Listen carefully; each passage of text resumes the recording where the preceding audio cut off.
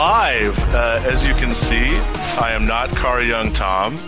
KYT is sick today, so I'll be taking over the MC duties of the podcast today. We have Keith Capstick with us today off of a great finish with his deck at GP Seattle. And we have Derek with us as usual to talk to us about all the crazy things that he thinks. And so just to start the episode, I just want to briefly mention our sponsor, face2facegames.com, the best place in Canadian Magic to get your singles, and a lot of good articles through the other website there too. But it's great for singles, and they have a lot of other products as well. And also the First Strike Patreon at patreon.com/First Strike. So the reason we brought you in, Keith, is you just came off of a really good finish at GP Seattle, a bit of a heartbreaker, some congrats/condolences. Yeah. And you were playing 4-color control at the tournament. Why did you play that deck? And so why did you choose that deck over some of the Delver variants, for example?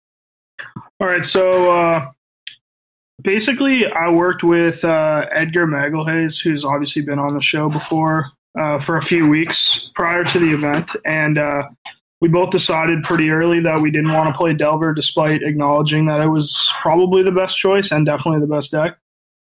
So we set out to play 4-color like we've both been playing since Eternal Weekend, mostly because we thought if we built the deck right, we could have a good Delver matchup and get to play the kind of Magic we wanted to play. So that's kind of where we started. We ended up on fairly similar 75s, and this is just like kind of the kind of Magic I want to play in every format, and I wasn't super comfortable playing Delver Mirrors for 2 days, so this is where I ended up. The list went through a lot of iterations, but I think I ended up on something good, and it worked out at least until the 15th round. Yeah, so I just wanted to ask, what are your thoughts on the format of Legacy as a whole? We don't always have a lot of Legacy experts on the cast. Like we have Matt Dilks come on sometimes, and Edgar's experience in Legacy, but we always appreciate some experts in the format. So what are your thoughts on the format as a whole? Like what's good, and any changes that you think need to be made or not made? Well, I mean, I'll certainly do my best to keep up with experts like Dilks, but basically my opinion is that Legacy is the most fun format to play in Magic. I know maybe that's a hot take, but yeah, I'm like typically a pretty competitive player, but when I'm trying to have a good time, Legacy is the format I choose, and I think the hot button issue in Legacy right now is the legality of Deathrite Shaman, and that's a big reason why I like Legacy. I think Deathrite Shaman does a lot to keep things in check, and those are the decks that I gravitate towards. So basically, my thoughts on Legacy right now is that Delver's good, Control's good. There are like combo decks that are good, although they do get held in check by Deathrite Shaman and Delver, and lands when piloted by an experienced player is obviously very powerful as well. So I do think it's a format you can attack. Like one thing that you notice from the get-go when you start testing for Legacy is that it's a format that's largely untouched by pros. So you try something the first week and it works, and you're like, wow, I'm not used to this in Modern. Like I'm not used to this in Standard. All of the things that can be found out have already been found out. But in Legacy, if you have something you want to try or something to experiment with, like you can actually break it or come up with the best sideboard plan, because like honestly, it's just not really touched outside of a select few of people. Okay, so I saw Edgar's list on Twitter, and I noticed that he wasn't running any Force of Wills. Do you think he's crazy, or do you think he's a genius? Well, I mean, I think basically he's just has more courage than me. I play. We both like experimented with the 0 Force of Will thing. Basically, for people who don't play Legacy, if you look at the top 8 decks of the GP, I would say 7 of those decks you could maybe even 8 you could justify not like taking Force of Will out after board. Like you simply just don't want Force in Delver Mirrors, and you simply don't want Force as 4-color against Delver. so much of the format you end up boarding out Force of Will that it almost feels like a liability to have in your main deck, and that's where Edgar landed at. We both felt like Hymn to Turak was the better card against like the storms of the format and that kind of thing. Now, that being said, prior to the GP, Mono Red Prison and Black Red Reanimator, Turbo Depths, Tin Fins, like there were some Gristlebrand strategies that were, obviously scary if you didn't put Force Will in your deck. So I decided to hedge, and I actually got paid off massively because I played against a lot of combo. And I think I definitely wouldn't have had the run I did if I didn't have Force Will in my deck. But I also think that Edgar's approach to the format is viable, especially on a local level. Like if you know that your metagame is going to be all fair decks, then I would 100% not run Force Will. But I don't know. It takes some real courage to play 15 rounds without Force Will in your blue deck in Legacy. So yeah, it's one of those things where, from my point of view, it seems like a crazy thing to do, but at the same time, like against when the cream rises to the top, those are the kind of decks that you don't actually want Force of Will in your deck. And it just feels bizarre to say it, but it might be time to like cut down on them because of just the mass amount of Delver decks. Yeah, I mean, that's why I ended up on 3. It's kind of a weird number, but basically I went back prior to the GP and did some reading back when Jerry Thompson was first working on Shardless Bug.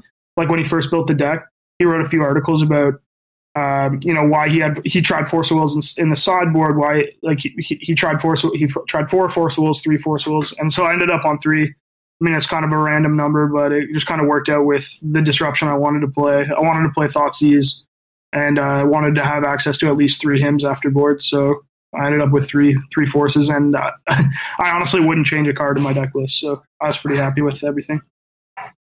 Wow, it's always a good feeling after like a pretty big tournament to feel like you wouldn't change a card in your deck list.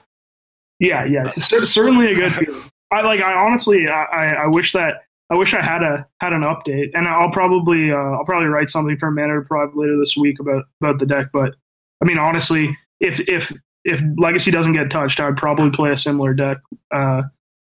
Yeah, especially the Blue Blasts. Me and Edgar both played multiple Blue Blasts in our sideboards, and that was an all-star for me all week. So that's like something that I think is a little bit abnormal, having multiple Blue Blasts in your sideboard, and I was pretty happy with how that panned out for me. So Legacy is an interesting format where we don't see it that often, and a lot of cool, interesting things happen. I just really wanted to ask you if you have any standout stories or plays that you made or saw someone make this weekend that stand out to you that kind of show off what Legacy is all about. Yeah. Okay. So I got 2 for you right off the top of my head, and they were both in my final stretch run of trying to make top 8. So in I think round 12, I got paired against, maybe around 13, I got paired against Mono Red Prison, and I won game 1 and he won game 2, and then game 3 I mulled the 4 on the draw, and he played turn 1 Trinisphere into turn 2 Chalice, and I beat him with a Jace ultimate on like turn 40, and it was quite honestly one of the most surprising games of my life, because I was like very like I said earlier, like I'm just a very competitive person, and at that point, like I was like really like I'm gonna top 8 this tournament, and I just like I don't know what happened. Like he played he Fiery Confluence my Leovold, and I just slammed Jace and just started plussing and just hoped. I was just like I drew a Hymn to Turak to empty his hand, and I just plussed Jace into Oblivion and hoped. And then my next story, I guess, was the next round. I played a full hour-long match that went to time against the Bant Blade deck. So it's like a True Name Nemesis, Stoneforge Mystic, Noble Hierarch, Deathrite Shaman deck that like kind of accelerates out threats and like gets to play days and that kind of thing. So against that deck in game 3, I kept a double Deathrite 1-land hand with a cantrip, and he played 3 Wastelands in the first maybe 10 turns. And I was on double Deathrite as my only mana sources. And that game ended with me Diabolic Edicting a Gideon Ally of Zendikar with a Batterskull attached to it.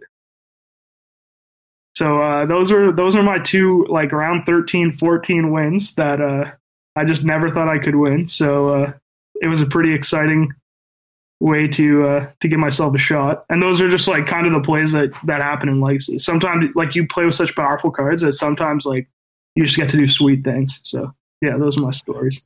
Yeah, it is. It's got to be like a roller coaster to like go through those 2 rounds and then lose the last one. You're just like have no rhyme or reason to be in these games, and you win these absurd games, and then you just lose to Grixis Delver in the win. yeah. I love the Grixis match wasn't even that exciting. Like obviously Noah might be the best Legacy player on the planet, and he played extremely well. But like they were just kind of normal Grixis matchups. I try to stabilize. He had a bolt. Like that's how it goes. But yeah, the last 2 were great.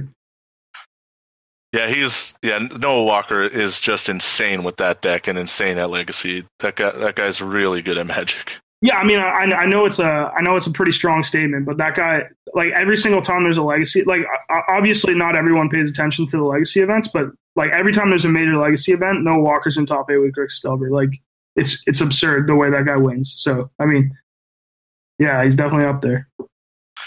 So you said you wouldn't make any changes to your list. So you think its configuration as is what you would run. But what do you think the matchups for the deck are? Like, when and why should people take your deck to their tournaments?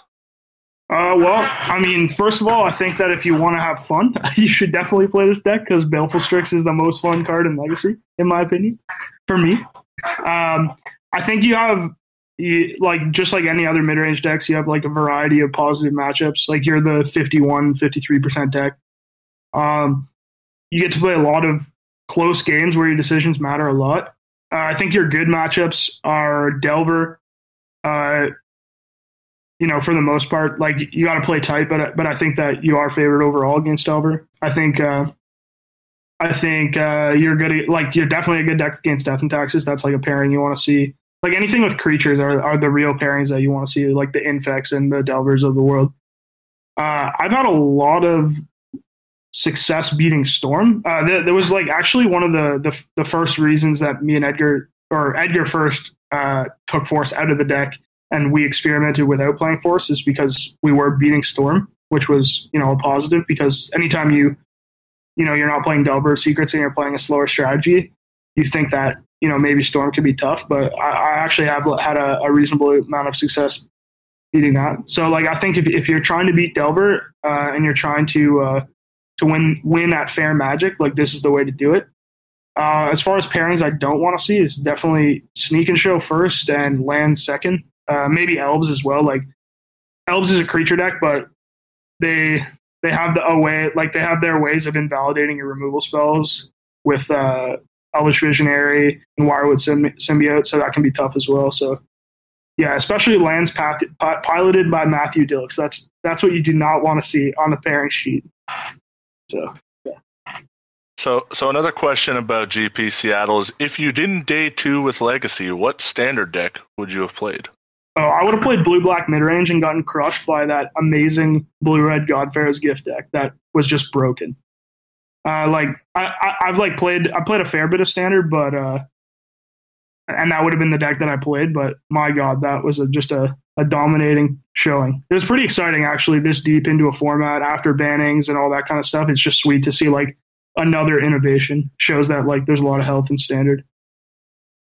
So, Derek, do you have any remarks about Legacy? Yeah, Derek, please tell me.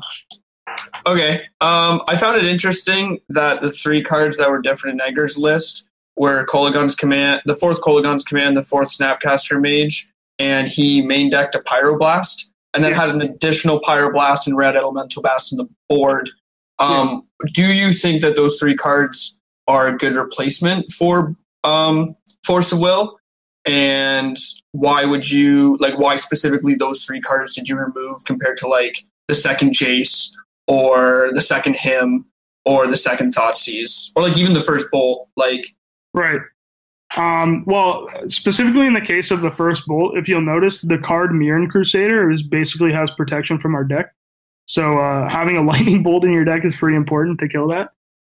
Other than that, in my opinion, and like just talking to Edgar about it, like my my like stance on this deck is that I've always wanted it to be as efficient as possible, given you're playing very expensive cards for Legacy. Like it's just very hard to cast Kolaghan's Command every game without getting dazed into oblivion. And by putting Force of Will in your deck, even though it's a 2-for-1, there are still situations where you get to play on the efficiency of having a 0 mana card in your deck. So I guess the reason why Edgar chose to build his deck the way he did was because he wanted to have more redundancy. Like he wanted to be able to have that Snapcaster loop every game.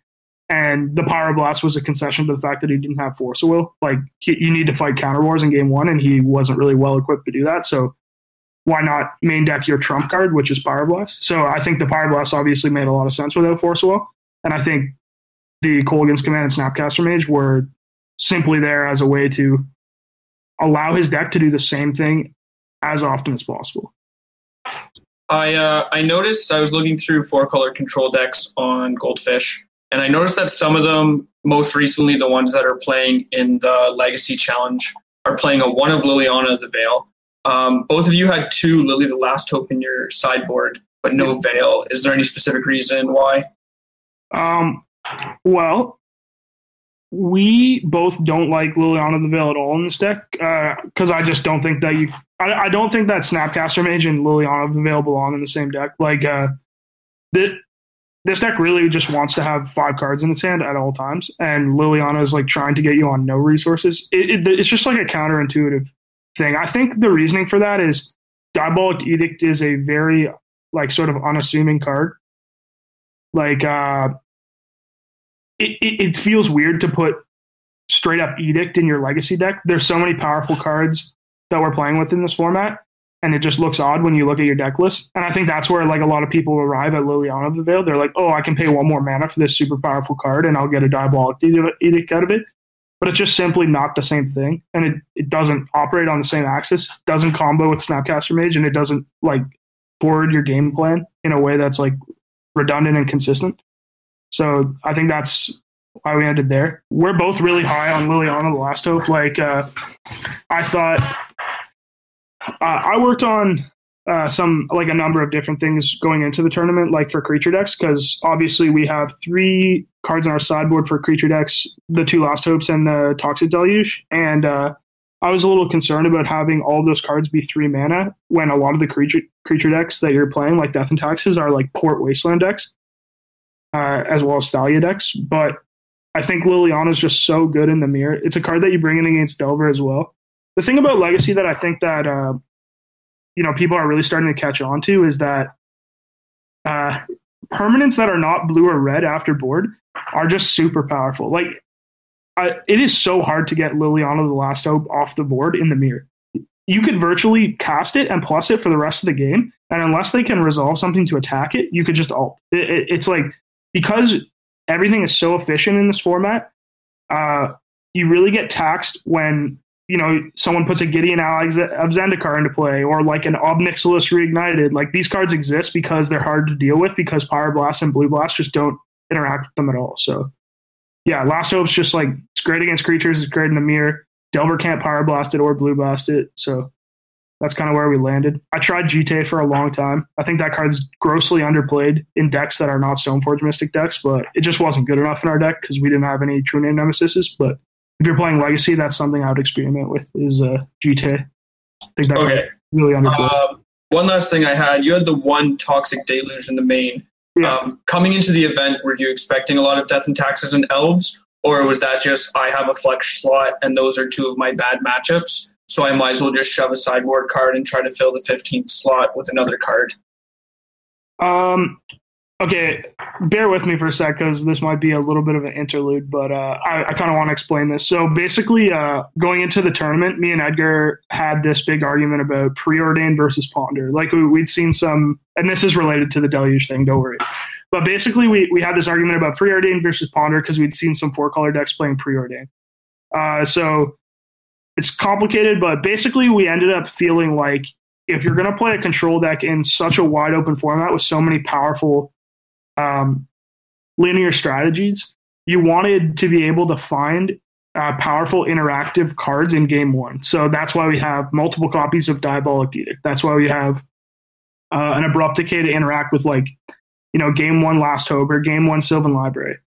And that's why I have the Deluge, because when you have a card like Ponder in your deck, you want to be able to find those one-ofs and two-ofs that are going to break games open, like Diabolic Deeding and Merit Lage.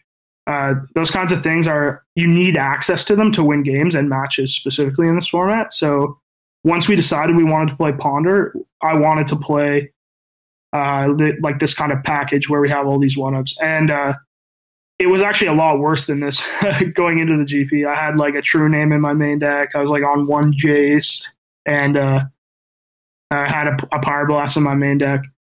And we tightened it up a little bit, but I do think it was one of the more powerful parts about the deck was there was just so many ways to get out from tight spots in game one. So that's why I ended up on the Deluge. That's why there's a random edicts in our deck. But it was all a plan. It all came together.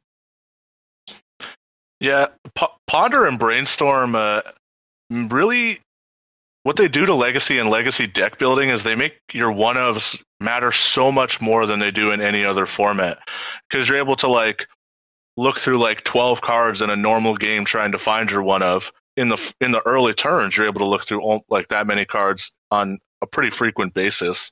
Yeah. So the one-ofs just do so much more work in this format. It's incredible compared to like standard when you have a one-of and like you're looking to draw it maybe like once every couple games and you really need it. But in Legacy, you can almost consistently find your one-ofs because you'll see so many cards in your deck.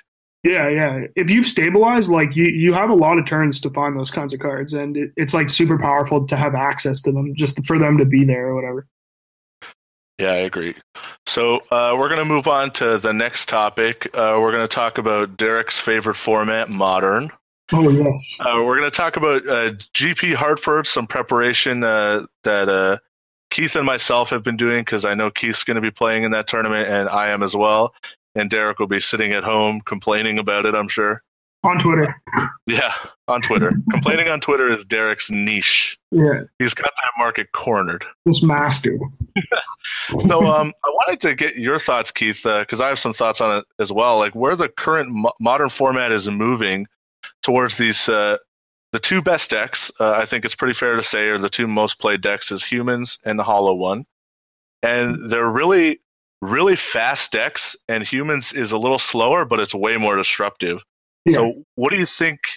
How do you prey on these decks, and like what's your testing looking like for the format and for the GP? Well, if anybody knows me, they'll know that I want to play Tarmogoyf, Liliana, and Dark Confidant in all of my decks. So my first sentiment is that this testing is going to be dire for me, because I think against Humans and Hollow One specifically, and the fact that Tron is such a big part of the metagame, these fair strategies are incredibly difficult to build. But I think the way Modern's shaped up right now is that like it's really pushing your deck building to be on point. Like trying to interact with a deck like Hollow One is absolutely frustrating, like to all ends. Like trying to beat turn 1 4/4 or turn 1 double 4/4 is just so frustrating. First of all, I think Owen wrote about it a couple weeks ago. He was talking about Jund, and he ended up like talking about how Hollow One a way to beat Hollow One is to prey on them making you discard cards. So you can do things like put Ancient Grudge in your sideboard, put Obstinate Baloth in your sideboard, play Loxodon Smiter decks, like that kind of stuff. One thing that I've had success with in short doses is Leyline of the Void, because they're obviously a super graveyard centric deck, but you get to keep your Leyline, obviously, if you have it in your opening hand. So that's like a way to get by the fact that they're so fast that it's not always easy to find your interaction. But I mean, I just took a look at like Face to Face Games hosted a classic in North Bay this weekend, and I just took a look at the list there, and it's crawling with Humans as well. So I mean, it's treacherous waters out there. Yeah, it's a really weird spot, and I like the way you expressed Hollow One. It is frustrating, and because you can have graveyard hate, and the thing is, it doesn't matter against some of their best draws. Like there are 2 Hollow Ones on turn 1, and Hollow One dodges most of the premier removal in the format. Like, it dodges Lightning Bolt and Fatal Push, which are likely the 2 best removal spells in the format. It doesn't dodge Path, but at the same time, Path is not what you want to have to do on turn 1 against any deck, even a deck like Hollow One, which it does have some card disadvantage built into the looting effects. Yeah, you don't want to ramp this deck. You don't want to power out like a fast Gurmag Gangler because you had to pass the Hollow One on turn 1. So the deck is something, and I like the idea of Ancient Grudges. Yeah. Because obviously, I think you should be boarding them in anyway, and the fact that it doesn't matter if you discard them is super good. That's a good way to attack that.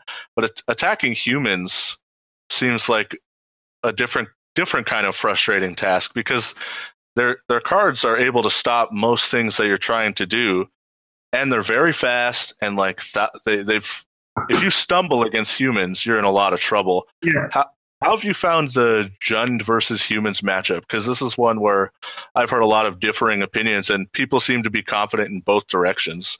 Just wanted to hear from you.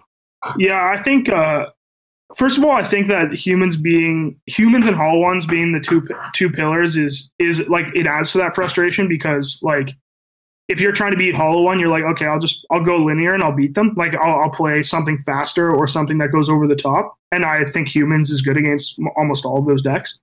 So that can be frustrating. Jund versus humans specifically, I think Jund players grossly overrate the matchup, because they like just look at their deck and see like 15 removal spells or whatever, and they think that they're going to win. But I mean, the reality is that, like most aggressive decks, you need to like fight back with aggression. Like you can't play those matchups like you're a control deck, because you're just going to get run over, or that you're gonna end up on 2 Fatal Pushes, and they're going to name Fatal Push with like Meddling Mage, and you're going to die. So I think there's a couple things you can do. You can overload on Rafts, which I'm never a huge fan of, because I think things like Damnation you want to play in small doses, and things like Anger they can outsize sometimes. So I think finding the correct sort of configuration of aggression and sort of mixing up your removal suite to dodge their Meddling Mages is kind of where you want to be. Like I think playing something like a main deck Grim Lavamancer right now is a pretty low cost. It's a powerful card that is very good in very specific matchups, and it's very hard for humans to interact with, especially in game 1. So I think that's a place you could start. But I think the first thing you should be doing is just trying to lower your card. Take Terminate out of your deck. That card is awful right now. Honestly, terrible. And just try to come up with some unique plans. Like, really have a plan. Don't just assume that because you have 10 removal spells in your deck, you're going to beat humans, because you won't. Yeah, that's a really good point. And I like the idea of Grim Lavamancer, because a turn 1 Lavamancer is just actually very good against humans. Yeah, it's very hard to. And Lavamancer in combination with the other spells in your deck can hopefully keep Hollow One in check. Yeah. So I think Lavamancer might actually be a really good spot. It's not something that I considered in the main deck, because I always just felt like a sideboard card out of Jund. Yeah. I think that's a really good idea. So where my modern testing has led me down is I was going to register Jund for this tournament, because I picked it up and top 8'd a face open that I had no business top 8ing with a bad Jund list. And I was like, well, if Jund's this good, I'm just going to keep playing it. Yeah. And then I start looking at all these fields, and I'm just like, is Bloodbraid Elf bad right now? So I start thinking about it, and I decided that I wanted to have some Rast type stuff in my deck, and I also wanted to be good against the people still playing Jund. Yeah. So I actually decided on an old favorite of mine, Bring to Light Scapeshift. That's actually what I'm going to be playing at the tournament, and I played it, I think, a year or two ago, and I top 8'd the WMCQ that Felix won. Yeah, I remember that. And I think it's actually well positioned right now, and it might just actually be a good deck this time. I don't think it was actually that good last time, right. but I thought my experience and the silver bullets I was playing were right for that tournament. Yeah. But I think right now what I've noticed is that the Hollow One decks are kind of cold to Madcap Experiment. Sure. Like virtually cold. They have to really put together most of their stuff, to kill it. And so I've actually went like 6-0 against that matchup on Magic Online just by playing a Madcap Experiment in my deck. Yeah. And a lot of the green version of the Hollow One deck is popping up a lot, and that deck's even more cold to Platinum Empyrean. Yeah. And what I do gain against the human decks is that you get Wraths, and you have some ramp to hopefully weed out Thalia a little bit. I still think the humans matchup might be sort of bad. I think it's in the negatives, but I don't think it's in the negatives by a lot. Right. And I think Scapeshift as a strategy is pretty good, and I think Jace the Mind Sculptor really helps it out by giving it a B plan in the main deck. I guess it's a C plan because of Madcap Experiment. That's actually very good at helping you win and also just being able to win by itself, because sometimes some decks are going to lock you out of being able to win with Scapeshift. Right. Well, go sorry, ahead.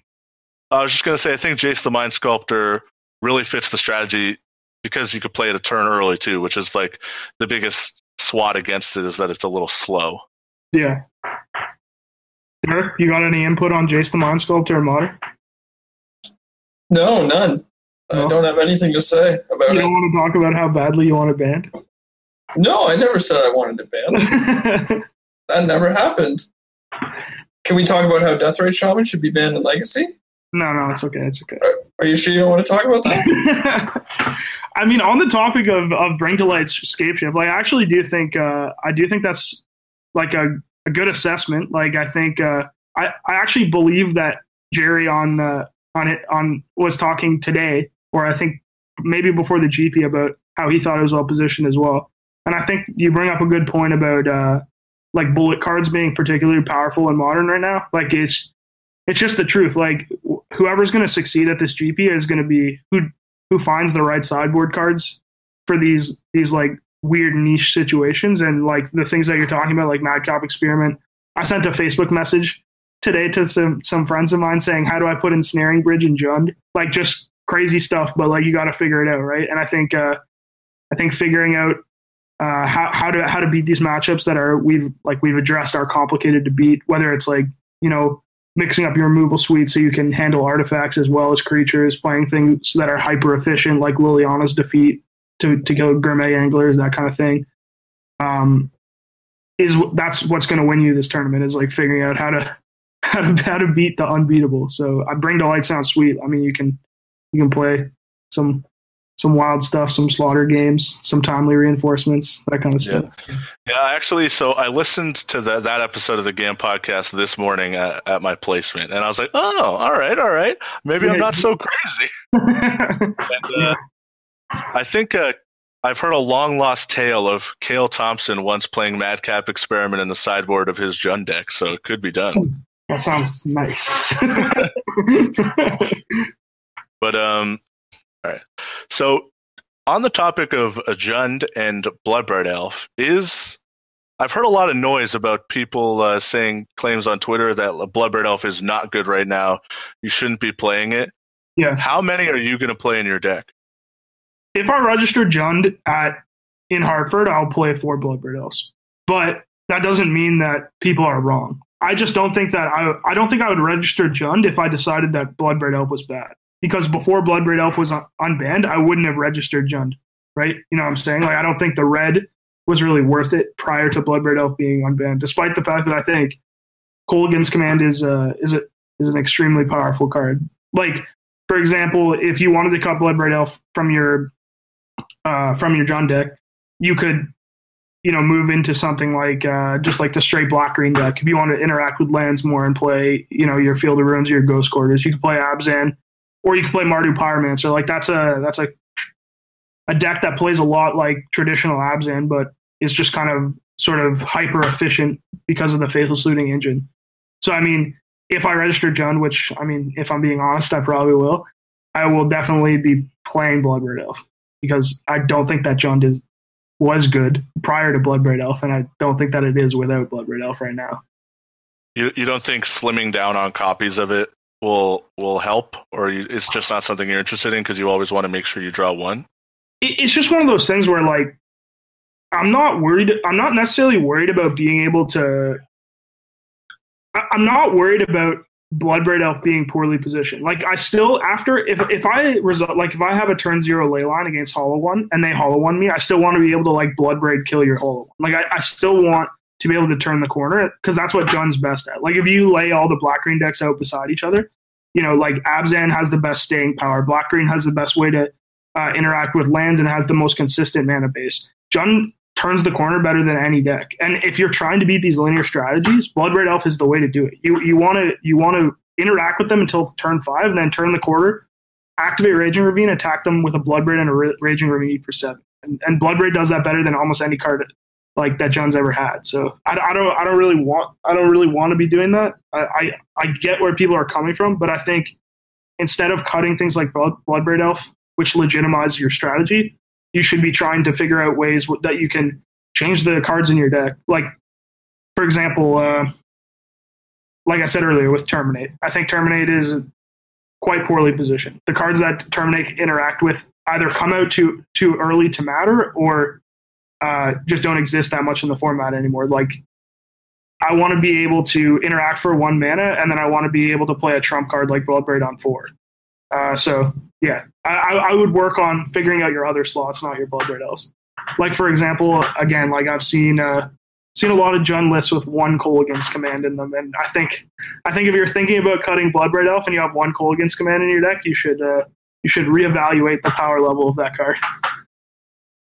So if you're cutting Terminate from your deck, what's your plan to kill the Hollow Ones other than Liliana? Well, I'm going to play... I think if I were to play Jund, I'd play minimum 3 Kolaghan's Command, which is a way to interact with Hollow One in game 1. I would play Maelstrom Pulse, which I've always been high on, and I would like lean on Liliana, of course. Like, another thing that you can do, and this is something that I've always been an advocate for with Jund, is that your creatures can outsize. And I think if people go back, or if you remember Reed Duke playing in the Modern Pro Tour, I think the reason why he was able to have success with a deck that almost nobody else had success with is because he played it in an aggressive way. Like when he was playing his humans matchups, he was always trying to say, when can I start attacking? My Tarmogoyfs are bigger than their creatures. How can I make this a proactive deck? And I think that's the way that you approach Hollow One as well. You don't try to control the board. You try to kill their first threat. Maybe end step Kolaghan's Command your Hollow One, and then just try to send. Like, honestly, just get in there. Like, that's when Jund is at its best, when you have your opponent on the back foot. And the quicker you can get them on the back foot, the better. So that would be how I'd be playing it. Yeah. Any thoughts on a card like Dismember, which kind of solves the issue of being able to kill Hollow One, but is also fast? Yeah, I think that's like a powerful option. I would honestly much rather have a Dismember in my deck than a Terminate. I think that's like smart. That's exactly why I'm trying things like a Braid. A Braid kills a bunch of things in humans, also kills Hollow One. Trying things like Liliana's Defeat. I want to kill Gourmet Angler, and I want to kill Liliana's in the Mirror. Like that's what I mean by trying to find these unique things that are almost modal in Modern. Because sometimes in Modern, you find a trend. You're like, oh wow, a lot of people are playing artifacts this weekend. Like, how maybe Kolaghan's Command is just great. There's a bunch of X2s and artifacts. Like maybe that's where I want to be, right? And that's what makes these mid-range decks good, is like when you can find those cards that fill out the list properly. So I have a question for Derek. Yeah. Derek, where are all the Jace the Mind Sculptors? Where are they? They are too expensive, so people are either not buying them because they cost too much, or they've sold them because the Jace bubble is very, very bubbly right now. So they actually just can't play them at the event because they don't own any. They're trying to buy Scarab Gods for their standard decks, much more superior format. That's it. That's where they are. So if Jace the Mind Sculptor was $20, would it be already banned? Is that what you're trying to say? Yes, of course. That's exactly what I'm saying. How much does Deathrite Shaman cost? It's on the ban list, right? It's going to get banned next. Probably costs like what, $10? Yeah, you can ban that card. Let me look this up. Right, Shaman. I remember when this card was legal in Modern. Oh, what a fun format! Deathrite Shaman's only $5. So if they ban that, it's not that bad, right? Like duels are like what, $2K each. So like, why not just ban this $5 card? There's nothing lost there. When you ban Jace, like I just spent $600 on these Jaces. Like what am I going to do now? Can't have that, can you? Got to think about the casuals. All right, Derek. We're going to pivot into your favorite format, Standard. Something a little more easy for you to understand. It's my really small brain. It's like my pea brain. Yeah, it's like intro deck Standard, regular Standard, modern, legacy, and then biggest Galaxy brain is limited. Obviously. I'm sure you just want to play Challenger deck Standard. Oh, I'd love to, Then I can complain about getting really unlucky when I only have one of Mythics in my deck. My one Hazoret. Yeah, like my opponent drew it and I didn't. What's up? Well, if there's anything you can do better than anyone, it's complain about being unlucky. I'm pretty good at complaining about complaining, too. Someone at my local game store bought one of the red Challenger decks, the Hazoret Aggro. And unfortunately, when they opened it, they realized that it was missing a card. It was missing a mountain, and instead had a second Chandra Torch of Defiance. Wow. Lucky. Can you imagine? They had to go buy a mountain.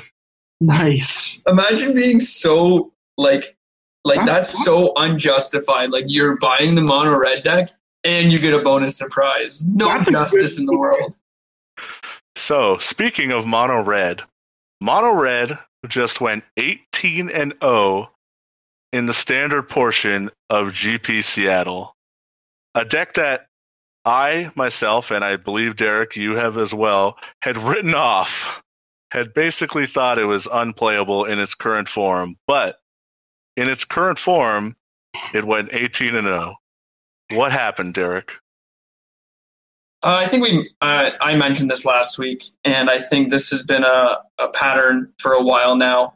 People look at Moto results and don't really identify data correctly. I recently listened to the GAM podcast. What's Greatness at Any Cost, I think is what they called it. At some point in the podcast, they talked about using their time correctly in compared to like Life and Magic. And one of the things they mentioned in doing that was making sure that you have good practice and you're using the most efficient amount of your time. I think people either don't identify, like they try to be too efficient and they look at data incorrectly, or they're not efficient enough and the actual testing they're doing is not proper testing. And they come to conclusions like, oh, mono red's still good, or blue-black mid-range is good. If you look at the top 24 decks, like there's not a lot of those decks hanging out. There's a lot of blue-red Godpharaoh's Gift, which has shown up a little bit in the last 2 weeks on Moto, but for the most part hadn't been in the format for the past couple months because everybody was ready for the graveyard decks already, right? Once everybody started realizing that blue-black was good, they focused on that, but they forgot about these other decks. I think this Standard format is a lot like Modern right now. It's very metagameable, and if you are very proficient with your deck, you can win and go 8-0 in a Grand Prix. And you can sort of catch people by surprise if they aren't ready for it. I just think this GP is the anomaly on what Standard actually is right now. Kind of like when the Green-Red Monsters deck won the Grand Prix a couple months ago. So is mono red good? Was it always good? Is everything good? I want to go on the record and say that every deck in this format's garbage. It's unplayable. You don't think that blue-red deck's good? No. What are you talking about? What? What? How do you come up with this? How do you come up with this? Okay. Well, it did dominate the GP, Derek, with pretty incredible results, but I guess. Like, how many people knew about that deck before this weekend? I mean, you definitely did. I did. I don't know. Did you write it off? I wrote it off. I knew about it and wrote it off.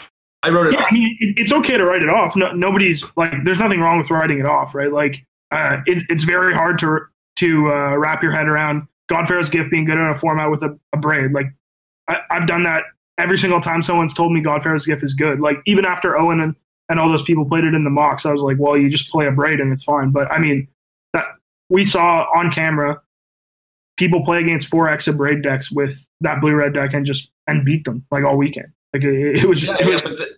This is like what I'm saying, right? Like a month and a half ago, people were writing off Snake, and then Snake goes and 8-0s a PTQ online by Pat Cox and finishes second. And then you have the blue-black deck in the mid-range shell sort of be tuned by Matt Folks, and people are saying, oh, the control version is better, or like mono red's the best deck, and then you have people tuning it to make it so it's better and better every single week. I think that people are, like I said, they're not testing properly. They're writing off decks. Like if I went to the Standard Grand Prix this weekend, I would have wrote off that blue-red God Pharaoh's Gift deck because, like you said, there's 4 braids in these mono-red decks, 75. Yeah. But if we look at the actual concentrated data, I think that these blue-red decks weren't getting checked enough for these answers. Like people weren't abrading properly enough, or not enough people were playing abrades, or they were dodging those mono-red decks. It just seems to me like it slips through the cracks. Like I don't think the deck's very good at all. Sure. Okay. I think what you're saying makes sense. I think it makes sense to say that like it's just another standard deck, right? Like standard always rotates. That's the thing that a lot of people like about standard is that obviously we're going to be able to adapt and find a way to beat this blue red deck with, you know, the mid range decks and the aggro decks or whatever. But I mean, I think it's definitely part of the metagame now. Like I don't think that it's just going to go away. Just like Snake, right? Like Snake. People wrote off Snake, and then Snake 8-0'd the PTQ or whatever, and like it didn't go away, but it's still a part of the metagame. It's not the best deck like it was that day. Just like this blue red deck is never going to be as good as it was this weekend, but now we have to figure out a way to play against it. Like maybe now we can't play blue black mid range. Maybe now we have to play Grixis mid range because we need a braid because this is a real player in the format. So like I agree with you that standard rotates, but I don't think you can say that this deck is bad. Well, I don't think you can justifiably say that it's good if it's only good in a certain metagame, because that doesn't make sense. Okay, that makes sense then. How do you justify that a deck is good if it because it's clearly good in a vacuum, right? Like it's powerful. What it does is powerful. Like so is blue black though, and we just agreed that blue black might not be the deck to play going forward. Right, but that it doesn't mean it's not good. It means that there's a positioning problem here. We need to have a braid in our deck, so we're going to put a braid in our deck and play Grixis. Like that's just the way standard works. It doesn't mean any of these decks aren't good. And this blue red deck definitely showed that it's powerful enough to compete. It's definitely on camera, and from what I've seen from standard, it looked more busted than anything else that's going on in the format. And this is a format with both the Scarab God and Hazoret. At what point do you stop playing a deck then? At what point do you judge, like, hey, I don't think this deck's good this weekend? Like, I would have not taken this blue-red deck to the tournament because I knew that people would be playing black-red mid-range, or black-red mid-range, black-red aggro is the new innovation for mono-red, or even mono-red with scavenger grounds. At what point do you just blindly say, I'm going to play this blue-red deck? Like, how can you consciously make that decision going forward, knowing that that's the challenging part, right? Like it's really hard. That's why Magic's hard. Like all these things fluctuate so much. You got to knowing when to pull the trigger is like such a hard part about Magic. And but that's why this is so sweet that this far into a format, clearly this deck showed up and was super powerful and caught everybody off guard. Like that's one of the coolest things about the game. So would you say the deck's good because it caught everybody off guard, or it's good because it's inherently powerful? Both. I think that's exactly the point I've made, is that both of those things are true. Okay. So is this standard format a very good standard format then? Because it's always changing and there's just no best deck. I kind of hate it. I don't like the standard format right now. I really like Teamer. It felt like my actions and decisions and deck building constantly had an outcome. Like if I put Supreme Will in my deck this weekend, it would mean something. if I was playing 3 Glorybringer, 4 Glorybringer, if I was playing 3 Scarab God, my mana base, it all mattered, right? I don't know. It seems to me like you can show up with blue-red God Pharaoh's Gift this weekend, and next weekend show up with it and just get crushed, even though you might be the best player in the world with it. I don't like that. That's why I don't play Modern as much. So what would you play if you had a tournament this weekend, Derek? I'm playing tokens online right now. I played 3 leagues with Snake, and then I played a league with Blue-Black, and I probably played Mono-Red 3 out of 5 times, and then I played at least the Blue-Red God Pharaoh's Gift a couple times, and you need an answer to God Pharaoh's Gift, and you need to not get run over by turn 4. I find the Vampires deck or the Tokens deck does that pretty well right now, or you need a really proactive sideboard plan and need to be able to make sure that you don't just get run over on the draw against those 2 decks, which a lot of decks in the format just that happens right now. So you're playing the mono-white token deck, green-white token, or black-white? Which one? Playing Abzan. Ooh. Yeah. All right. Keith, what would you play after the Blue-Red Menace has been unleashed? Well, I mean, like I said before, I'm obviously a mid-range player at heart. Like, I'd probably try to make Grixis work. It'd be interesting to try to, like, work on these blue-black decks. Like, I like the blue-black deck a lot. It'd be interesting to try to, like, turn your Field of Ruins into Scavenger Grounds or whatever and see where you could get with that.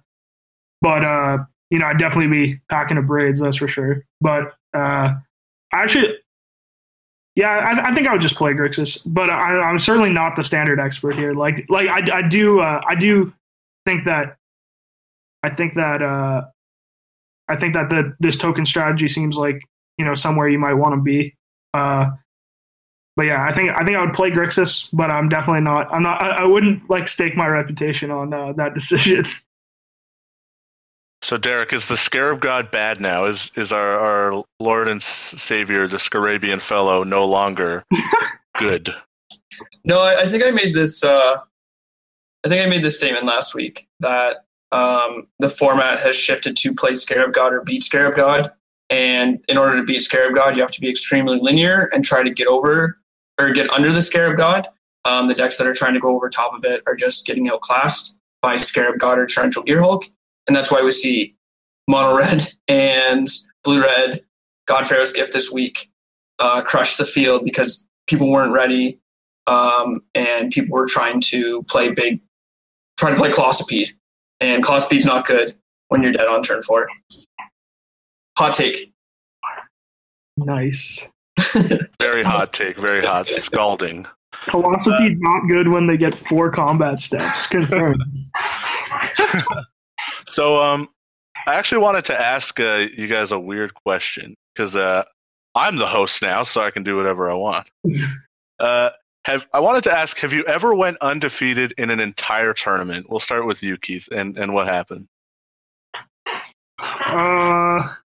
Well, if I don't win very much, but yeah, I think. So I went undefeated in an entire PPTQ. There you go. With Traverse Death Shadow, my favorite deck ever. That's gas. Yeah. Derek, lay it on me. No. Like, I've gone undefeated at FNM and like pre-release, but like never anything big. Like, I've never. The one time I almost went undefeated at a PTQ, I lost the last round to Omar. I was 4-0-2, and yeah, no, nothing else big. Like, it's very hard to go undefeated, right? In anything. Yeah. I can only think of one instance where, like, a real tournament, I went undefeated the entire tournament, and that was at the old Sunday Super Series, like, qualifiers. I was playing Standard, and I was playing a Genius Glenn McElwyn deck, the green-black Mutilate. And I just remember I went 7-0, and then I drew the last round, and then just 3-0'd a draft after, which those events were just so bizarre. But I remember just, there's nothing quite like leaving an event having won all the rounds. It just feels a little bit perfect. And it's pretty cool to me to see the guy go 18-0 no draws, hurt some feelings along the way. But I think what he did is something really cool, and you can't take that away from him, and I don't blame him for 1 second now that it's all come to fruition, where he's got this cool thing that you can't take away from him. It's really cool. It's really cool. It's like a little history point in Magic. Like the guy who didn't draw, didn't scoop his friend in, just went and took this accolade for himself that you'll never be able to take away. Yeah, it's certainly a testament to like how unique the game is and like how awesome these GPs are, because like something new like that happening after 20 years or whatever is just, I mean, it's cool to see. Like it was cool to watch, and he obviously played great, and Hazoret reigned supreme. So yeah, you can't help but like feel like everyone was sort of rooting for him. Yeah, because everyone just wants to like be a part of history, even if it's something that they're just watching, right? Yeah. So seeing it finally happen was at least from a viewing experience, something that'll stick through my head when I think back about the Double GP Seattle. Yeah, for sure. All right. So from here, I think we're going to go to our spoiler cards. Nice. So, Car Young Tom, if you could, from the grave, perhaps bring up one of our spoilers. And then we can kind of talk about what we think about the card and where and when we think it is good. Okay. There it is. Nice. All right. So these are two cards. Okay. These are two cards that were leaked during the big Dominaria leak. But we get to see the art on them, which honestly, both of them have incredible pieces of art if we'll get to see it. And so we've seen Warcry Phoenix. I'll talk about that one first. It's 3 in a red, a flying haste 2/2 that whenever you attack with 3 or more creatures, you may pay 2 in a red. If you do, return Warcry Phoenix from your graveyard to the battlefield tapped and attacking. What do you guys think about that card for constructed? Is there any implications, Derek? No, I think the card's pretty bad. We already have Rekindling Phoenix, and it's a 4/3 that doesn't have a clause need to be like a very high clause that needs to be met in order for it to come back. Like it has a bit more of a mana restriction in double red, but I feel like you're playing that card in an aggro red deck anyway, so the mana restriction isn't that high. Like I don't know, it just doesn't seem very good for constructed. Not what I want to be doing really on 4 mana at all. So, Keith, do you have any Warcry Phoenix decks brewing? I mean, it pains me to agree with Derek, but I will. I have Can I get that recorded? Can we clip that? It is literally recorded, Derek. It is literally.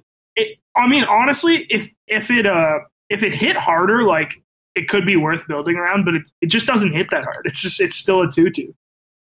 So I mean, it's just not even really aggressive. So my feeling about the card was that like it was 1 point off in so many different directions from being a very good card. So like if it cost 1 less mana, if it was a 3/2, if it cost just red to bring back, like it doesn't scream constructed to me, but it does look like it's very good and limited. Like if there's a good red beatdown deck, this is probably going to be one of your better cards.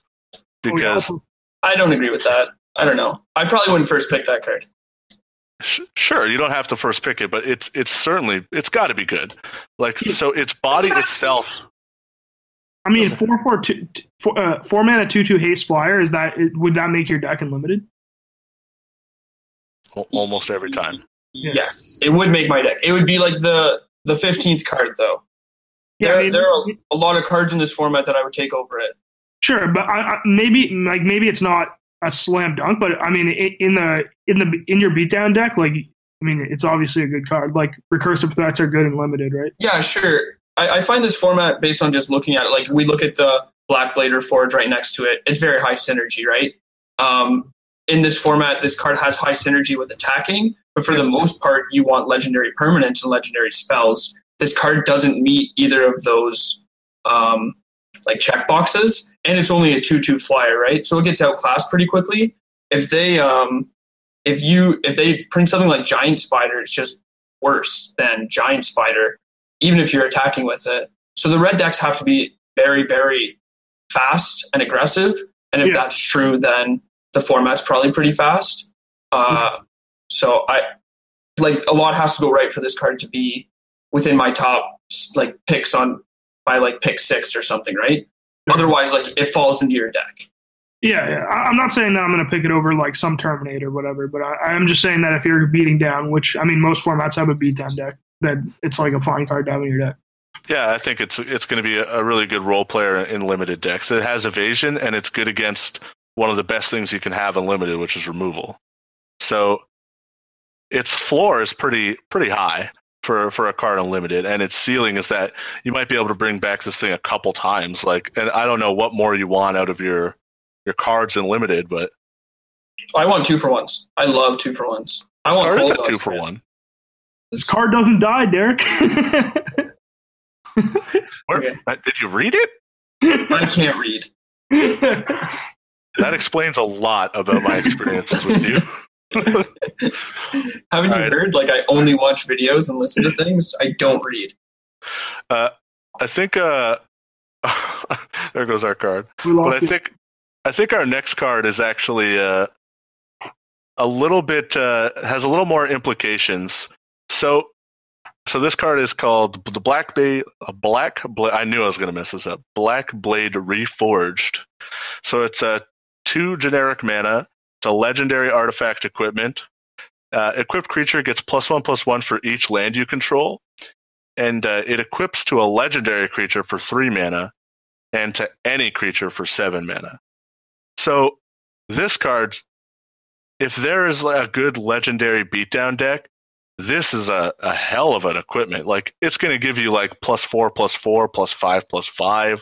It just depends how relevant that is. And I think in order for this card to be constructed playable, it's got to be full of legendary creatures. You don't want to pay 7. What do you think, Derek? If there's enough legendary creatures, do you think that this card has a home? I think this card's broken. I think this card is like equipment normally doesn't make a constructed deck unless it's busted. And I think this is one of the cards, like the equipment, that would make a constructed deck, as long as there aren't, like, maybe when a Braid rotates out. Because like you can't really play, like, I guess I'm kind of like making a fallacy, a not real statement, because we just talked about Godpharaoh's Gift being good with the Braid in the format. But I don't know. I just find like playing artifacts that don't have immediate impact on the board, like Beaumont Courier, when a Braid's in the format, is just not very good. But if you have like random legendary creatures, like shove this in your deck. Same thing with limited. Like, they're printing legendary creatures at uncommon now, which is just like kind of insane. So I think this card is definitely first pickable in limited, and like, it's colorless, so you can just shove whatever deck you want, and it will probably see playing constructed. It's probably better than Hollowed One was in standard. Isn't standard, which is the last preview card. So, Keith, lay it on me. Constructed playable? I think it's complicated. Like, I mean, obviously, if you have a legendary creature beatdown deck, the card is equipment's powerful, right? But I will say that legendary creatures are very often not conducive to beating down, number one. Number two, obviously it's very hard to play legends in multiples, which is something that you often want to do in a beatdown deck. Like, you want your play sets at the 1, 2, and 3 spot. And number three, this is a legendary permanent, so it's tough to put a lot of these in your deck. So it's hard to build around a card that you can't play 100 of or whatever, right? So I think it's the type of card that if it's good, it's busted, but if it's not busted, it's probably not constructed playable. That being said, I think it's worth considering for some of the more like, over the top legendary synergies. Like, this is just a 2-mana legendary card, right? So like even if it's not good as an equipment, if you just want the text legendary permanent on the board, this costs 2 mana and does that, which is unique because most legends cost more than 2 mana, just on principle, right? So there's upside. I wish it did something more than just made my things bigger. But it seems cool. I like the whole legend theme. It looks sweet. So hopefully we can see how it pans out. Yeah, there's that green-white legendary creature that it costs green-white, and it's like a star equal to creatures you control. Mm-hmm. So if there's like a green-white shell, because those are the colors that tend to have cheap legendary creatures. Yeah. I think that's the closest place that this will come to having a home in Constructed. But I think in Limited, this card, it fluctuates from being just the most obscenely powerful card in your deck to being like pretty anemic. Like Equip 7 is a whole lot. You're just not equipping this thing in a lot of your games. Yeah. But if you have a lot of legendary creatures, I guess it gets really good because like +4/+4/+5/+5 is you just can't beat that in combat. Yeah, I mean, if legends are if that's like a real deck in Limited, which I mean it seems like they're trying to make it, this card's definitely good. Like I think it's just like equipment's always good in Limited, and if you have the legends to support it, it's definitely good. Or I mean, efficient equipment is always good in Limited. I've never been wrong in my life, and this card is busted. So if you want to break the new standard format, play this card. All right, sick. Derek with the hottest. Derek wants 2-for-1s in his Limited deck, so he's just giving them to his opponent by slamming this in every deck he plays. No, I never said who I want to have 2-for-1s. I just want there to be 2-for-1s. I assume this card is tailor-made for the new Brawl format that WotC's trying to push, like the standard commander type thing. Because this card obviously I would hope would be pretty good in a format like that. It can be your commander, right? You can play the sword as your commander. I don't think that's how it works. I'm pretty sure that's how it works. I don't think there's commanders in this format. Listen, I play a lot of commander. No, that's how it works. Now you're just lying on camera. Why would I lie to you on camera?